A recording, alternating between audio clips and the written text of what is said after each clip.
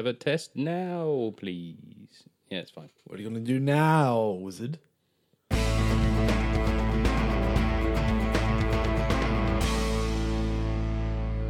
Hello and welcome to the Omcast. My name is Dom. As one half of the Omcast, I'm joined by Tom. Say hello, Tom. Hi. This week, we're reviewing the newly released Joker, directed by Todd Phillips and starring Joaquin Phoenix, Robert De Niro, and Zazie Beetz.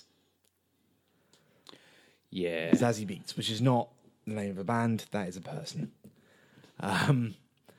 Yeah, so it's Joker. It's been highly anticipated, I think is fair to say. And this is It's the big buzz film of this year. absolutely, but for a long time coming. It's been when they talked about there being a dedicated film for the Joker, and then when they cast Joaquin Phoenix, and then all the things that have led up to it, it's been really like hotly anticipated. And now it's coming off the back of having done really well at the festivals, and everyone's talking about it, and there's lots of controversy, and sort of it's considered a dangerous film, and it's out, and. Yeah. Wow. Well, it certainly came out, and it certainly happened, and it's certainly divisive. Yeah, I mean, what do you? Because we haven't spoken, we do our usual thing. We just came out saying we haven't said anything. What do you think? Okay, so I think the film itself technically is excellent. Yeah, Like, it's fucking stellar. Yeah. The way that it's made, the way that it's shot, the way that it's scored, the way that it's written is amazing. I think the message is a little troublesome. Mm-hmm. But yeah, I think there is a big conflict in my mind about this film. yeah, I'm torn up. I don't know how to feel about it. Because, I mean, principally, yeah. What do you think? I think, like you said, it's a very, very well made film. Yeah. It's well acted, well directed, well written. Mm-hmm. And there are times when I can just see like people who go to see it being a bit sort of put off by it because it's so sort of art house. Like there's pieces where he's like doing interpretive dance at one point, and it's like, this isn't it. But for me, I think my biggest sort of issue with it, I guess, is that it doesn't need to be a comic book movie. No. There's absolutely no need for it to be Joker and Gotham and the Wayne family and all that. That's just window dressing. It's not even that. It's a sticker on the front of the box. That's my point. But at the same point, there's like almost a meta level to it that is like the only way people will go out to see a movie like this is if you make it a comic book movie. And people have gone out in droves. It's making a massive amount of money. And it's because they've put Joaquin Phoenix in his Joker makeup on the front of the poster and they've called it Joker and they've made it the Joker as opposed to just an art house movie about a man losing his mind. Yeah. And like I'm reminded again of like we watched it was last year, Joaquin Phoenix, You Were Never Really Here. Yeah. Great film. Great film. Yeah. And in a lot of ways quite similar. It's about a killer with a deranged, a mental disorder and played by Joaquin Phoenix. Mm-hmm. And it has moments in it where it goes off into fantasy, what's going on in his own head. It's very, very similar. But no one went out to see it. It was just Amazon Prime original. Yeah, exactly. Or it was a Prime original, or it wasn't talked about, and that was it. Whereas this will be talked about and will be debated and will make a load of money and will. It already has. It's already smashed records. But that's what I mean. Being like so the biggest opening of an R-rated film in however many years. Or... Yeah, but I almost feel like that. Like I say, that's interesting in and of itself. Yeah, it's. I think. So to get into the plot very briefly, it essentially, as we've said, it's a man who is unraveling. He tries to make it as a stand-up comedian, and sort of things go from there. It's about this really troubled life that he has. It's about this sort of familial relationship that he has with his mother, and about how he's the primary carer, but you can tell that he's sort of things are starting to fall apart around him gradually, and it's about it sort of all starts to build up until like one bad day, which causes him to snap and proceed into this new world of what he does. I think the trailer doesn't do a great job. No.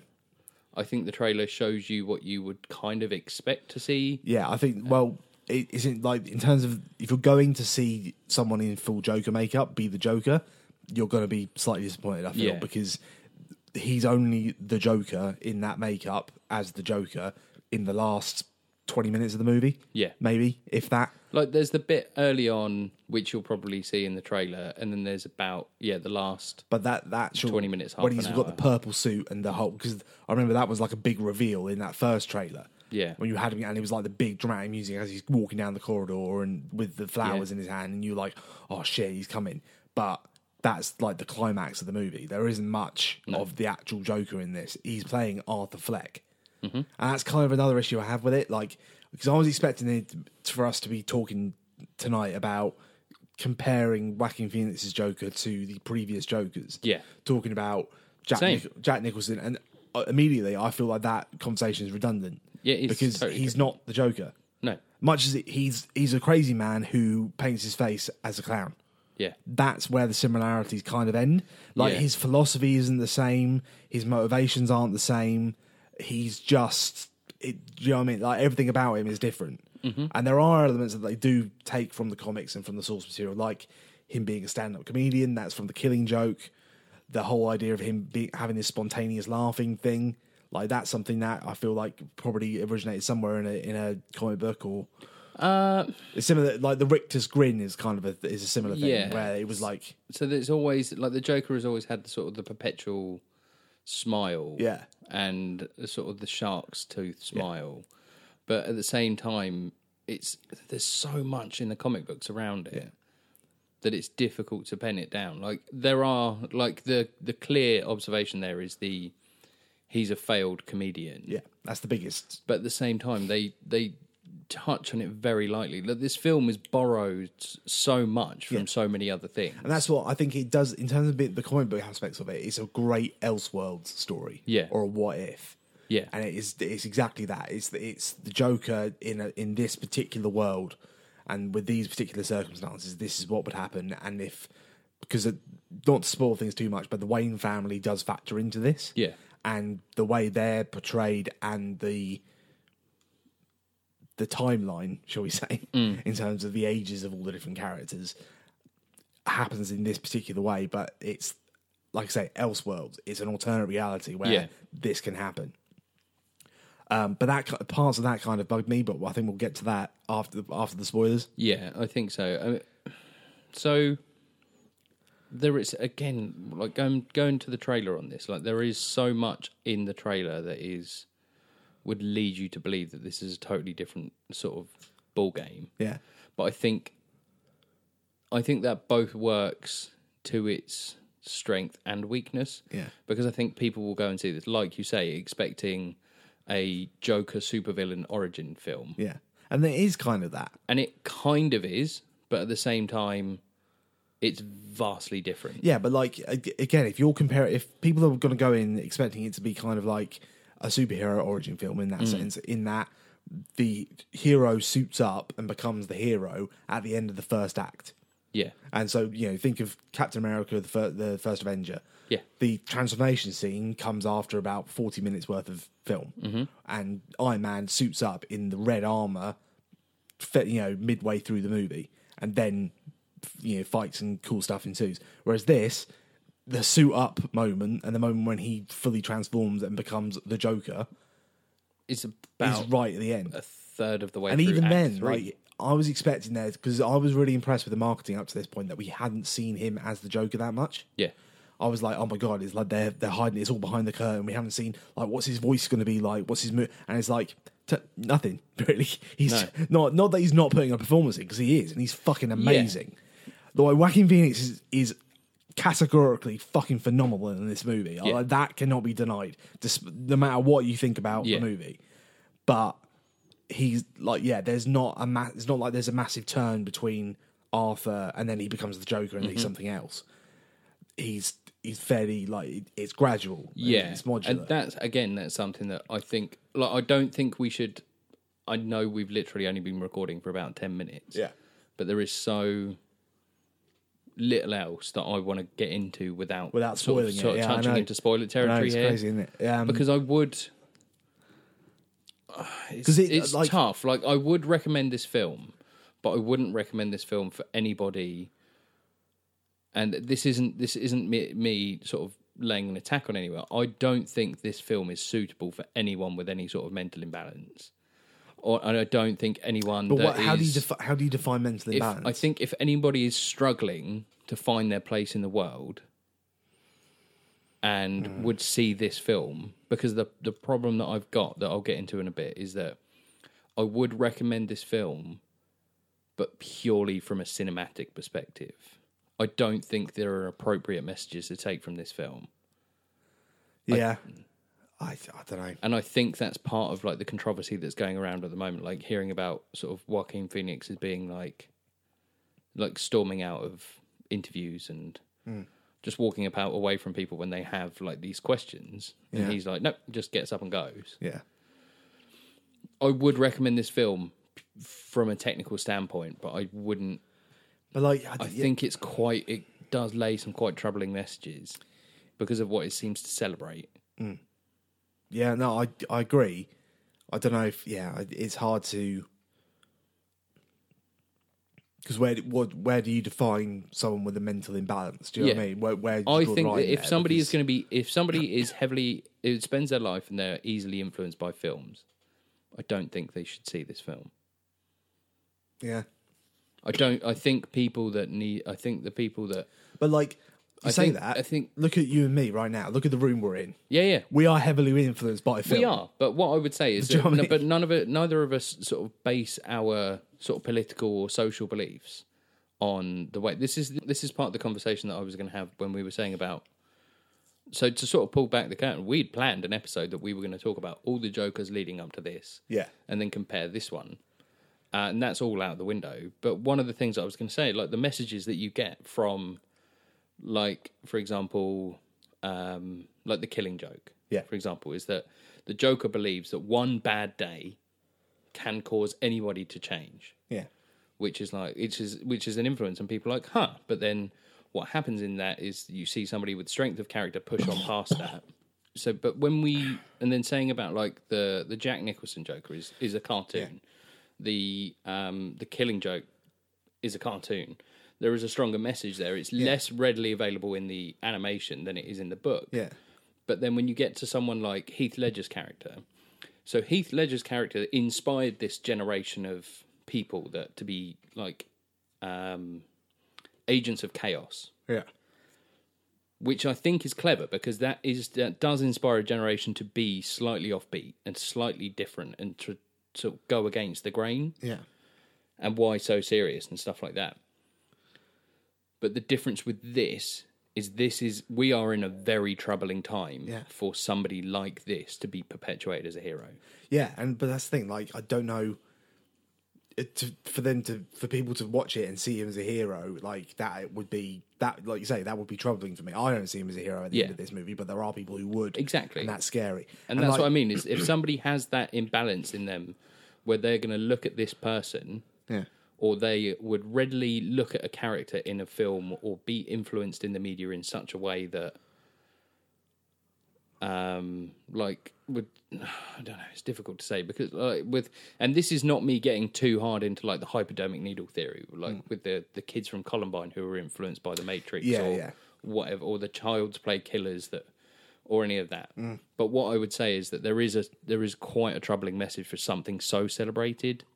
And I don't think that it's difficult to say that if somebody is having a bit of a crisis of confidence in their life, to go and see this film and be like, you know what I'm going to do? Yeah. I think that's where sort of the existence is a bit sort of tricky for me. I feel like at the same time, it's an important. They raise some important points, and they do.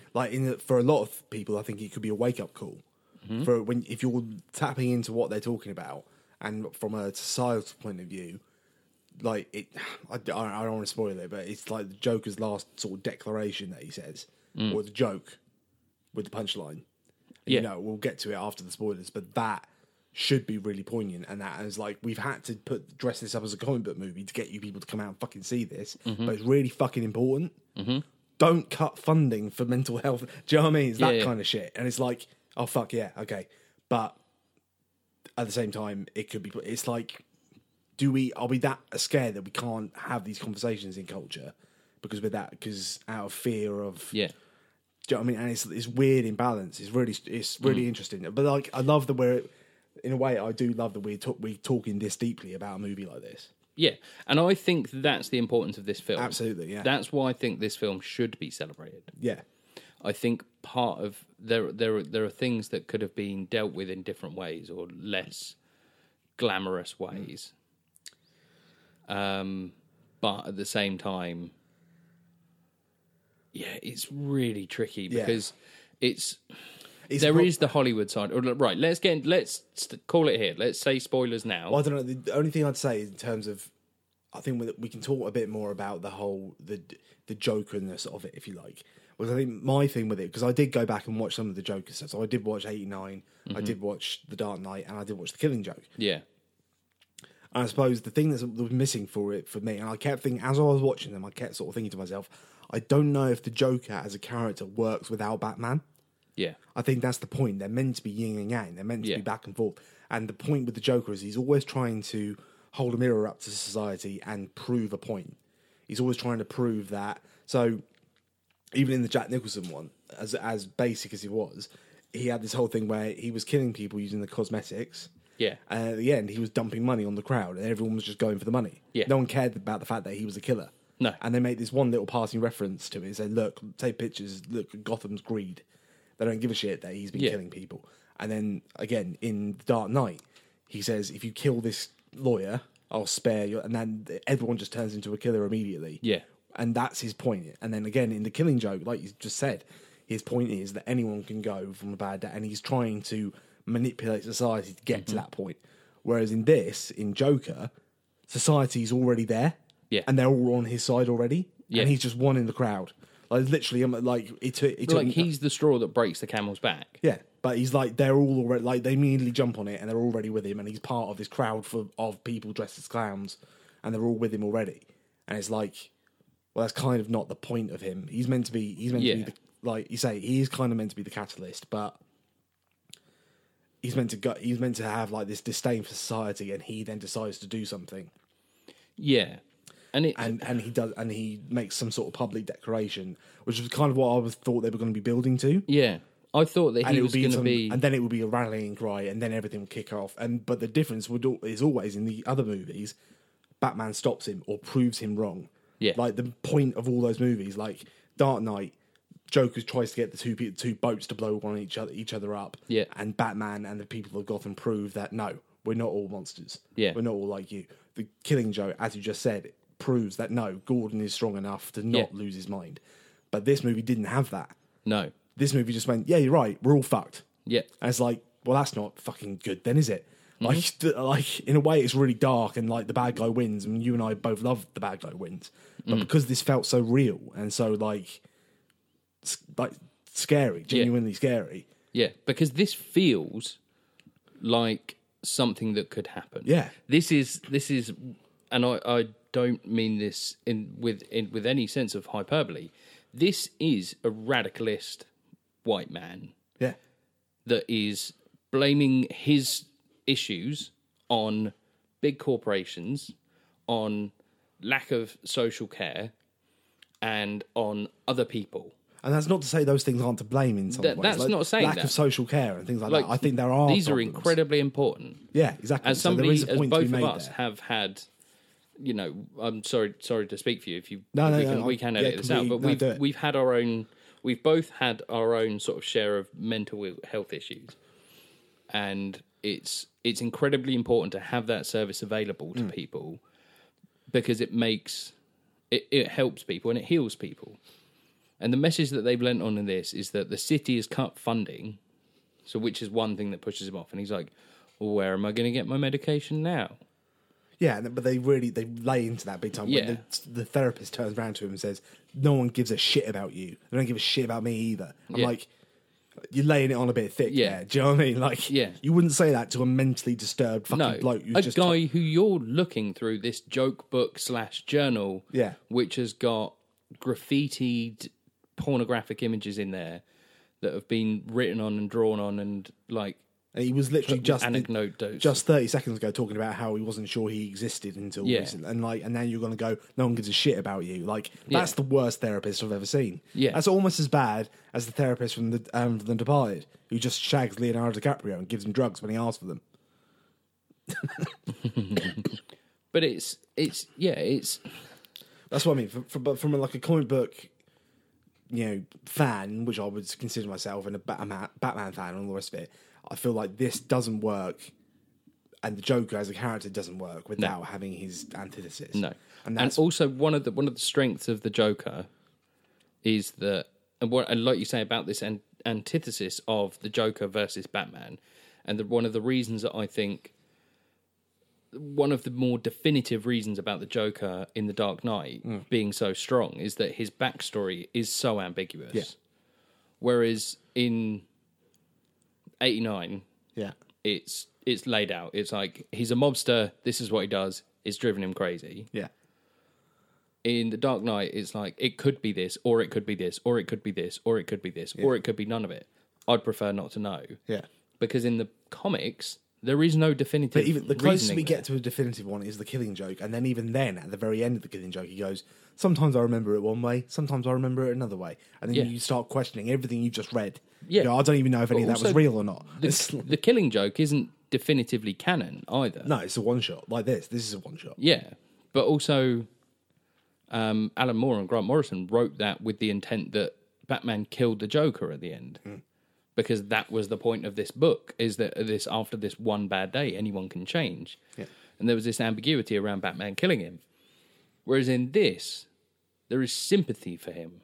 And you're supposed to sympathise with him because he's the protagonist of a film you're supposed to watch. I feel like, there isn't any sort of like intelligent layering of that. This is how films work. You're sitting there, you're watching him, and you're going, oh, that's really awful. Oh, no, this is the thing that's happening now. I don't know about that, because I think you start off like that in terms of feeling sympathy for him. Like, when the title card comes up, it's after he's just been beaten on the street by a bunch of dudes. That, 100% sympathy. But I feel like it's a similar thing to, like, Walter White and Breaking Bad, but boiled down into a 2-hour movie. Yeah. It's like different people have different points where they stop having sympathy for him. And there will be one of the acts of violence, essentially. And it won't necessarily be I don't think it's going to be the first one. No. Because of what the nature of that one is. Might be the second one, might be the third, but at some point you will turn on him. Or most normal people should, I would hope. So, because like there's no doubt that like most people are the same with Walter White. Like by the time you get to the end of it, he's a bad guy. Like, he abuses his children and his wife and does some horrible, heinous things to innocent people. Yeah. And most people, he's an anti-hero, I guess. But at the same time, you have that problematic thing of if he's the protagonist, then film law dictates that I must sympathise and be behind him in some way. Yeah. And it's like, that's problematic in this. But like I say, I feel like there are a couple of scenes in this where you just go, all right, you're gone now. Yeah. I'm not even more. Now I'm watching a serial killer movie. Yeah. And you're the villain. Yeah. And that's compelling to watch because of the performance and because of what it is. But I'm not rooting for you. Yeah. Do you know what I mean? Like, at any point in this, I was waiting for him. And this is like something that I want to go back to.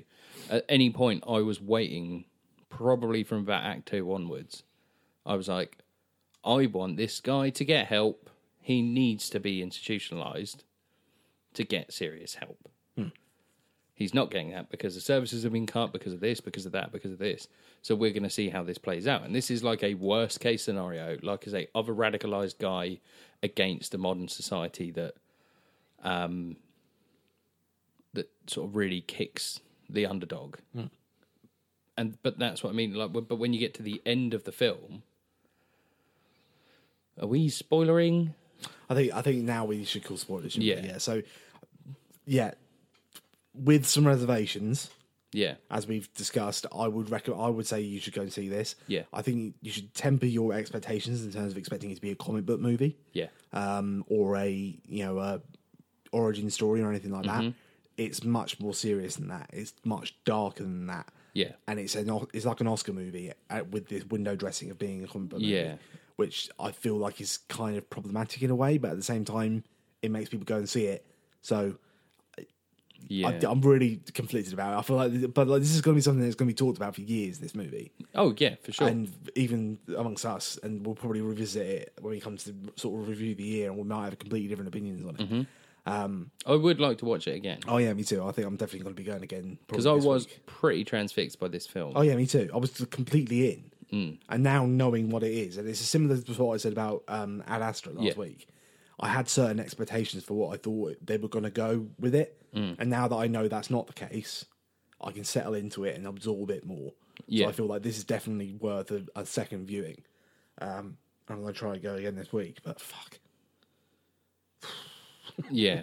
Like I say, I would say purely from a filmic standpoint, I would highly recommend this film. Yeah.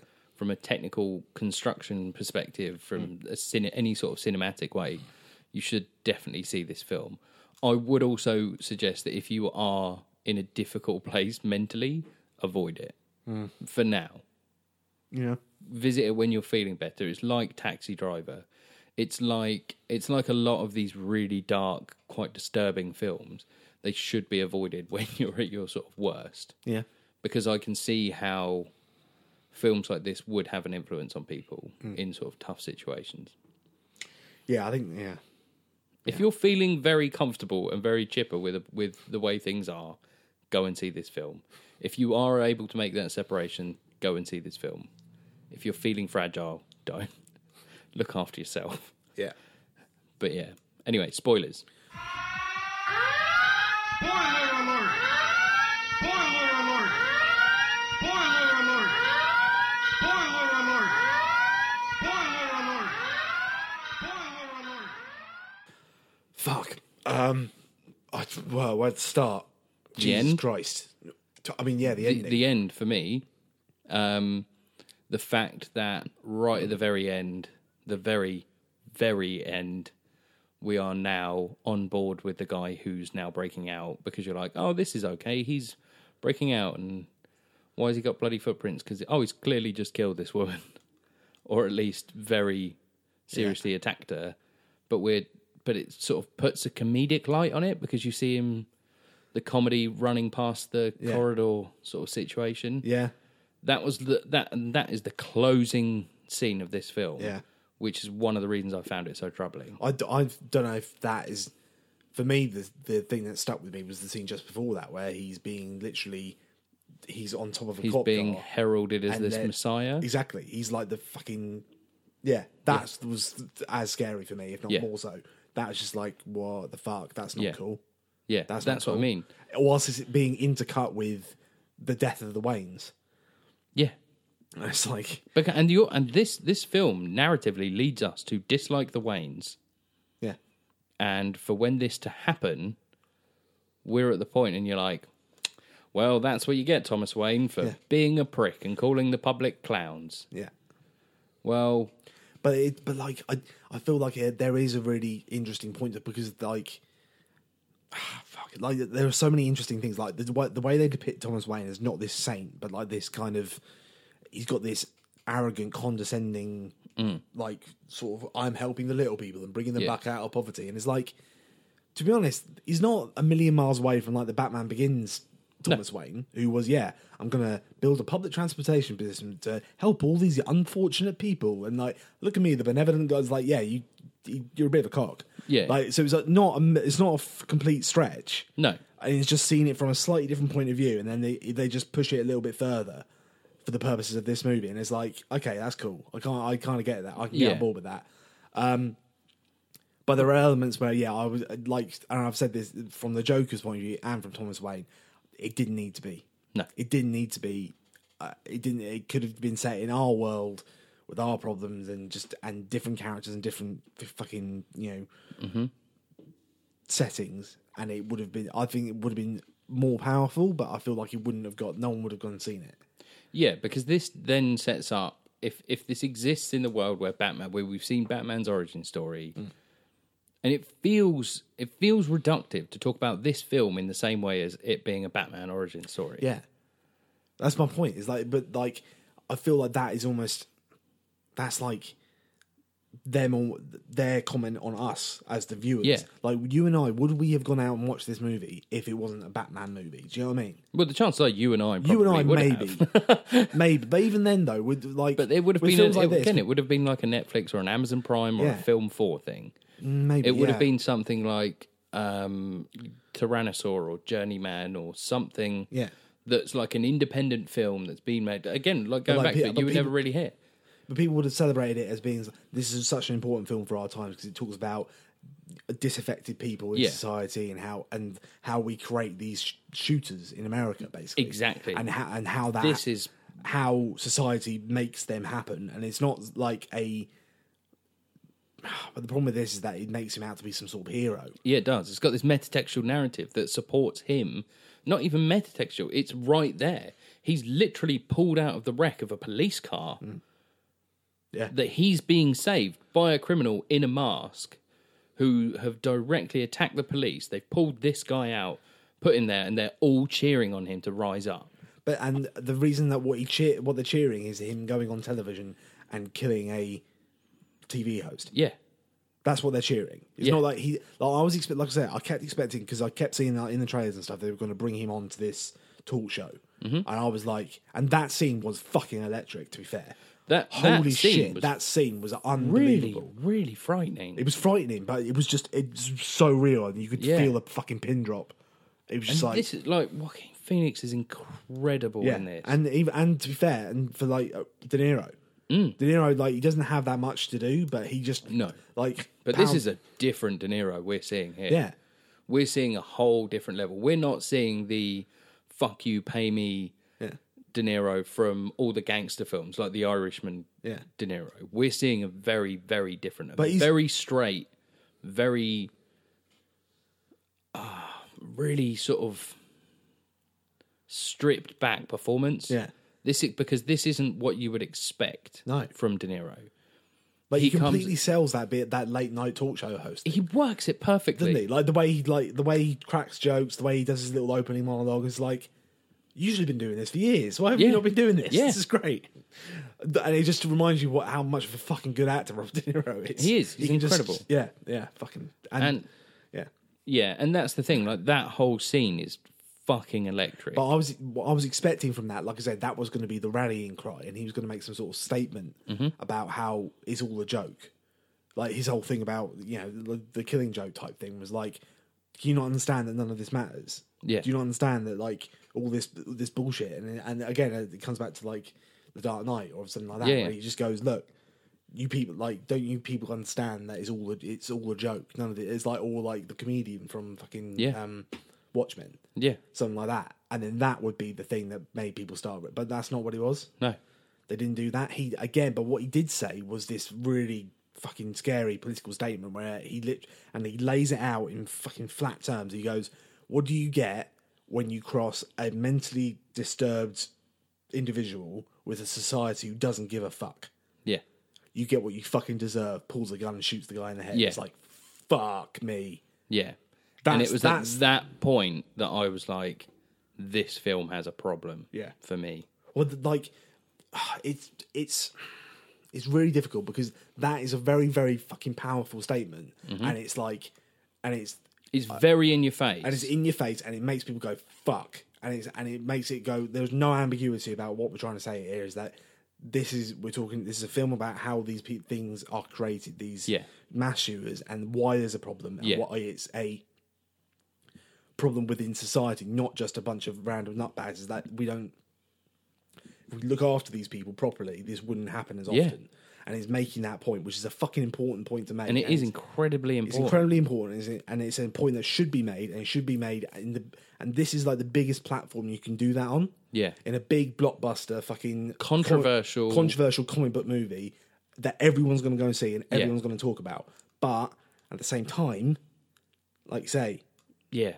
but like I feel like because they But this is the same point that I have with V for Vendetta, is that this is like V for Vendetta was perpetuating or supporting a terrorist act. yeah. Like, yes, it was an act of domestic terrorism on a tyrannical government, but it's still encouraging a terrorist act. of blowing up government, and you're like, okay, I get that to an extent. I get that you feel powerful, that you can bring down this tyranny, but don't celebrate it in that way. And you see everyone, you see all the people of London rise up with their masks and doing the right thing. But that would be a more powerful message than explosions. Whereas this and the message being delivered, that's what I find so troublesome, is that how can you deliver that message without having the gunshot? Yeah, I know. I don't know. It is difficult because it's where does the line get drawn? Doesn't it? Do you know what I mean? In terms of, like you say, feeling powerful because of the idea of rising up and taking down the system, taking down the establishment. That's why the original Star Wars worked. Yeah, because it's a bunch of ragtag rebels who blew up the Death Star. Yeah, but when you transpose that into real world and it's a bunch of guys wearing Viva Vendetta masks blowing up the Houses of Parliament. Yeah. Is that not do you know what I mean? But then if they're both like fictionalized worlds, yeah, then what's the difference? Yeah. The difference is one of them's closer to the real world. Yeah, but also one of them is destroying a weapon of mass destruction, and one of them is blowing up. I'd argue that the Houses of Parliament are a weapon of mass destruction. Okay. I mean, my eyes are open, man. Come on. All right, you're so woke. I'm so fucking go and woke. get your little clown mask and go. I am, as the kids say, awake. Yeah, awaked. But that's what I mean. Is that this? And I don't have an answer for this. No. That's what I think, because I normally will fall one side or the other and be fairly comfortable with my opinion on this. This is what's so powerful, and this is what I think deserves why this film deserves so much acclaim and so much praise. Yeah, is because there are points in there, and you're like, "Fuck!" They are making a good message, but it is really hard to accept. Yeah, it. It's but like, but you know what the hardest fucking thing is to accept on this? This guy. What is he known for directing? The fucking Hangover. Yeah, then he makes this. Yeah, Todd Phillips, director of The Hangover 3. And then he makes you're like, this. The Hangover, which is the broiest of bro movies of all brodom. Yeah. And then this. I think, I did feel a little bit of that in Joker's speech when he was talking at the end talking about what is and what isn't funny. Yeah. You decide, because he made that joke about, oh yeah, your son got hit by a car and he's dead. Yeah. And that's something that Todd Phillips has been coming out in the press recently saying that it's impossible to make a comedy in woke culture now. Because he feels like he can't possibly make a joke without someone being offended.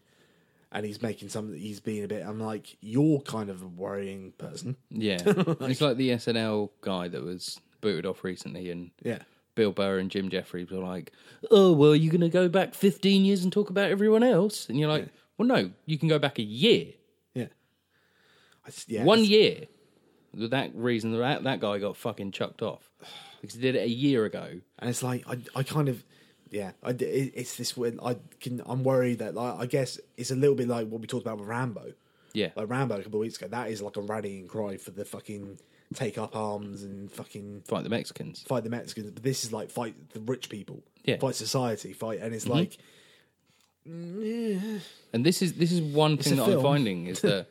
You know, we are living in this sort of increasingly divisive world, and we are living in the world of sort of populism is the most important thing in politics nowadays, because algorithmically you can get told what you like and dislike because the computer knows and can make that connection for you. But by having these films that are going to slide you down one way or another, you think in 3 weeks, what we've seen this hard, very anti, sort of, you coming onto my land, on my porch, with my guns. And then you've got this, which is literally, it's emblazoned across newspapers, which is kill the rich.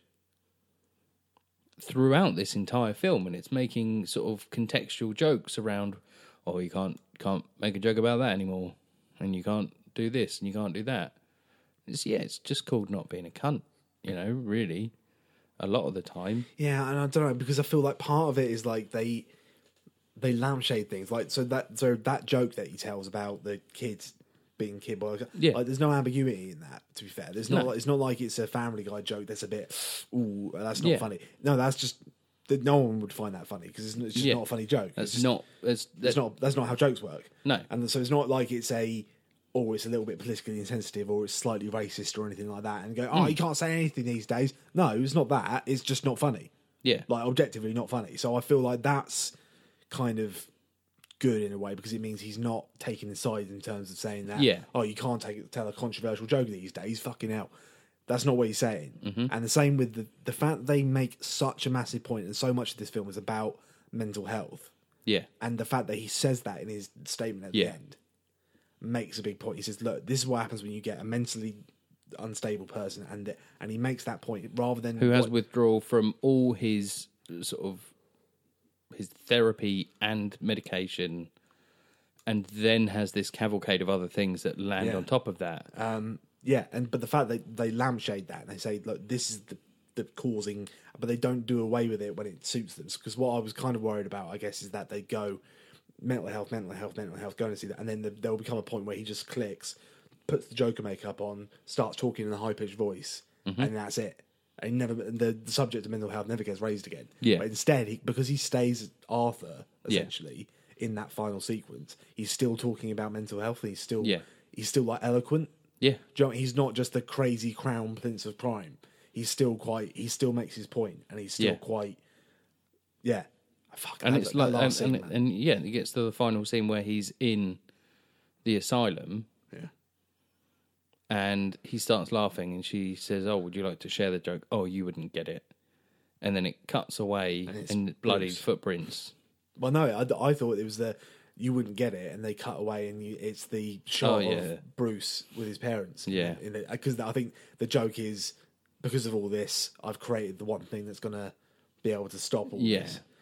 Like it's this like cyclical thing of, I've created this crazy fucked up society. Gotham is now an absolute state, and it's chaos. Yeah, and it's going to fall further and further into this black pit until 20 years time, this kid rises up and becomes Batman and starts to fix things. But that's only because it's like this self-fulfilling prophecy. Yeah, which is cool. And in a way, I kind of wish that this would be like this. They could say, "Oh yeah, this is going to be the origin story for Robert Pattinson."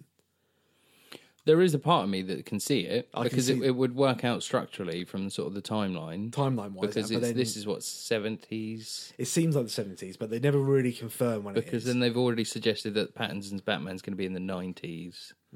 Maybe. So it would make sense that he was, 8 or 9 there, 20 years later, and he's at peak or early sort of strong Batman after doing all these years and years of training away. But this is but let's see this Gotham that we saw fucking blow itself up. Yeah.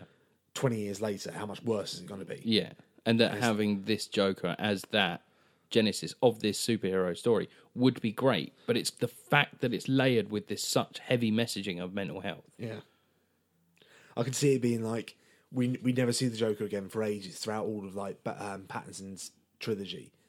And then you might get a in The Dark Knight Returns, when he's been catatonic for years in Arkham, in a straitjacket. It's like in a post-credit scene, and you just see Joaquin Phoenix. Yeah. But then would that not invalidate the performance of this by us? Like we were saying about the sort of the reductive nature. No, I feel like part of that's not me sort of fanboying and wanting it to be something like that. But at the same time, I don't want any of that. I want this to be a complete one shot. Yep. That has nothing to do with anything, and that's part of why I like. In an ideal world, I wish they hadn't even done the Bruce Wayne. There is a Brian Azzarello and Batman story, Joker story. It's about the Joker coming out and about him going on this rampage around Gotham. Yeah, which could work as a sequel to this. Because it could, and it does sort of contextualize a lot of the stuff. Like Killer Croc is a guy. Is just a very muscular guy with this horrible skin condition, and Killer Croc is a nickname. He's not just a fucking great lizard. Yeah. And that he has filed his teeth into points and does eat human flesh to frighten people. Yeah, that sounds cool, but I want a giant fucking lizard. What, like the guy that sort of does the little wiggly walk? No, not him. Suicide Squad. No, fuck that guy. I want Reese Fans. Oh, okay. I want that lizard. The one with a giant smiley face that's a massive jaw but weird lips. Well, the Goober. The Goomba. The Goomba from Super Mario Brothers. Super Mario Brothers, the movie. But yeah, I think, I don't know how much I can say about this. This is a spectacular film. There are so many ups and downs. Endless discussion. Yeah, but there are so many intricacies within the plot of it. Like, there's this whole sequence where it becomes about Arthur's parentage.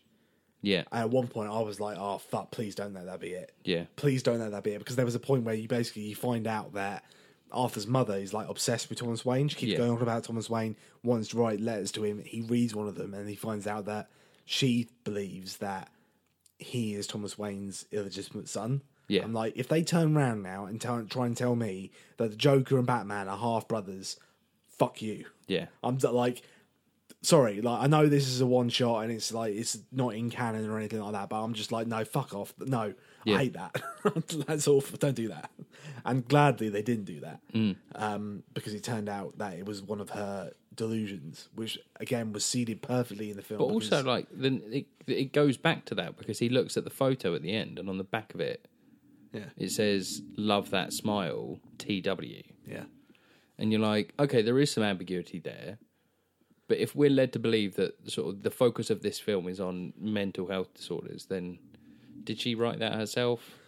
Is there something that's gone in there? That's the thing, like and then they have the sequence where there's the younger version of his mother being interviewed, and and there's a guy laying out evidence, Pete, and like, yeah, your boyfriend beat you and your son, and he was found chained to a radiator. Yeah, even that is like, is that in Arthur's head?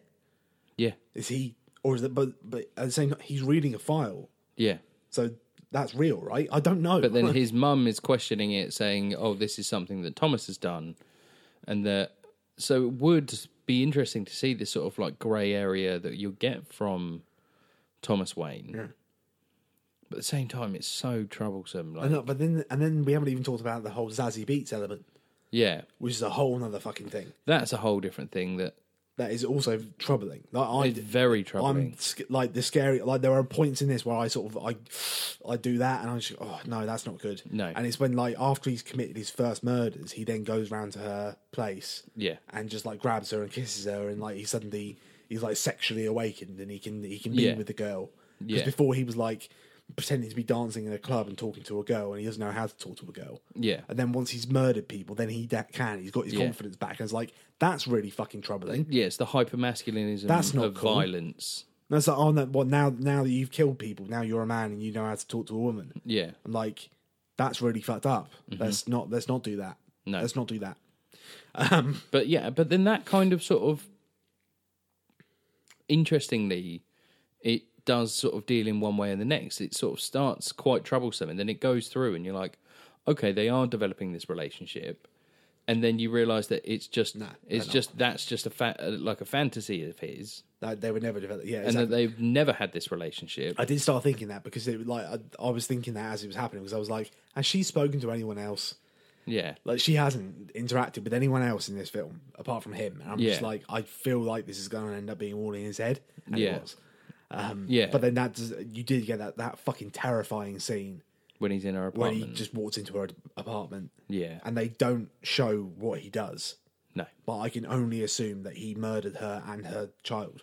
I would rather not even think about it. But the fact that again, that was another turning point for me. That was a point where after he's walking down that corridor after that, I'm like, there's no sympathy anymore.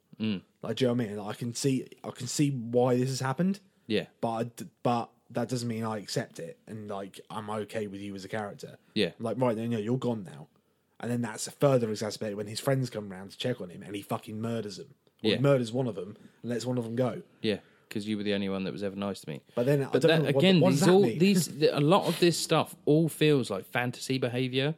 This all feels like somebody that's got this fantasist outreach in their own mind. It feels like there's somebody that's there that's like, oh yeah, I'm gonna get that bully, the guy that was mean to me, and I'm gonna kill him, but I'm gonna let that go because he was the one nice person. But then this all goes back to this shooter culture. Yeah, and it's frustrating because it's such an intelligent and such a powerful message, but it feels so invalidated by the fact that we are having him as this messianic figure at the end.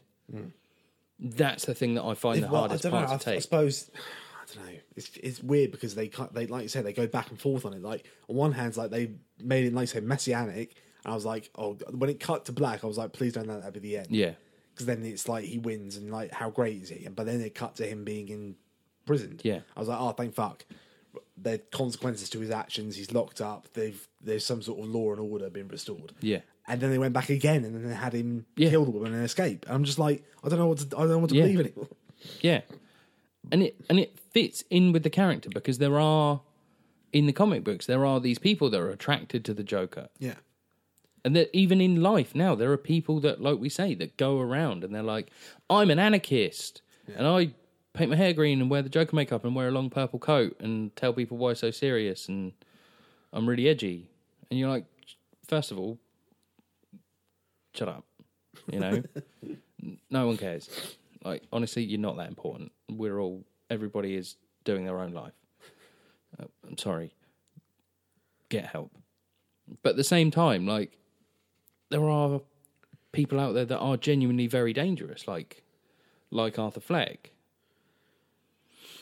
So, and it feels, I don't know, it feels, like I said, the messaging is, that's the thing that's going to sit with me for a while. Yeah. And I think, like I said, when we get in 2 months' time, 2.5 months' time, when we come to do like our roundup of the end of the year, I think having time to sort of think on this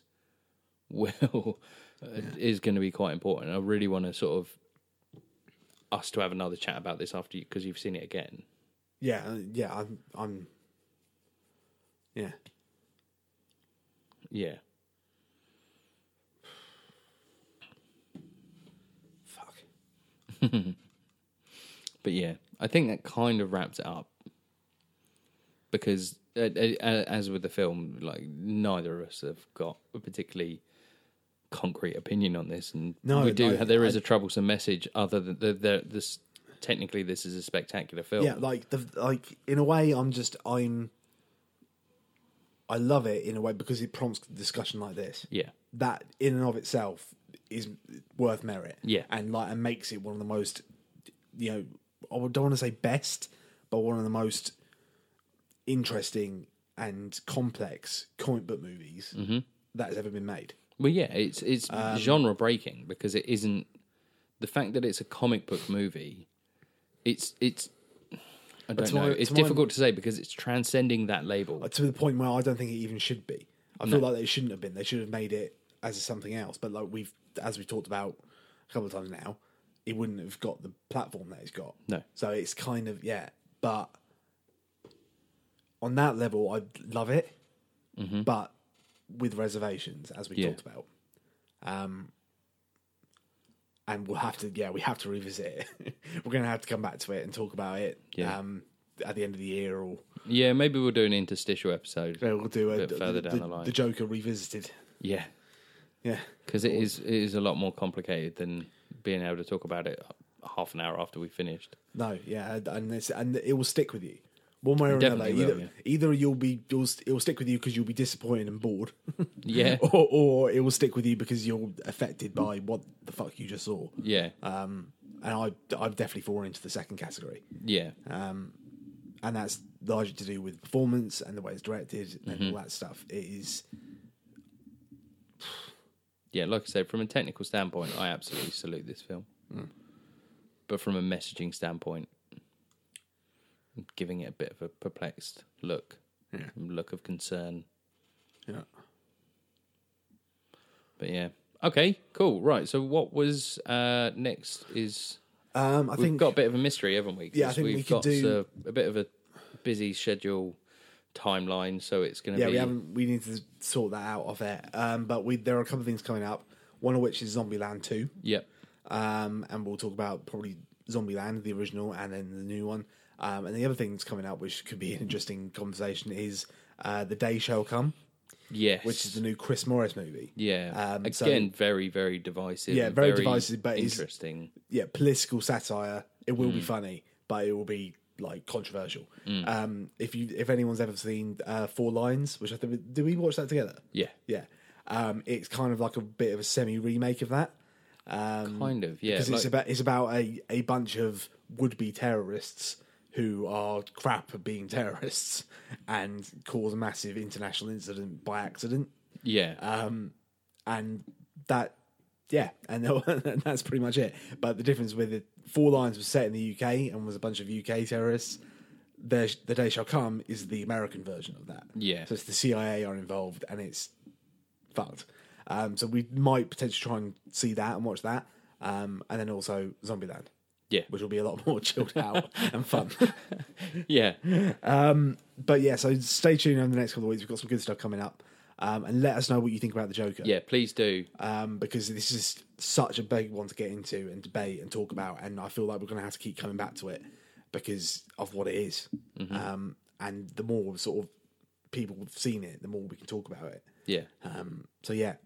No, it's brilliant. Yeah. So, let us know. Give us a rate and review on iTunes if you can. Mm-hmm. And then you can find us on the social medias. Yeah, so if you Instagram, Facebook, Twitter. What we're doing, we're running a poll this week based on this episode. So basically, if prior to this movie your favourite Joker was Jack Nicholson, then you have to give us a 5-star review. Yeah. And if your favourite Joker up to this point was Heath Ledger, then you have to give us a 5-star review on iTunes.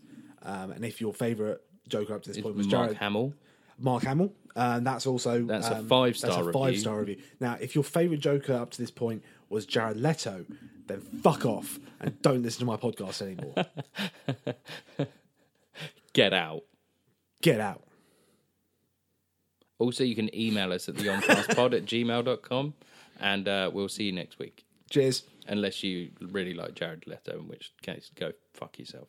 Fucking Jared Leto.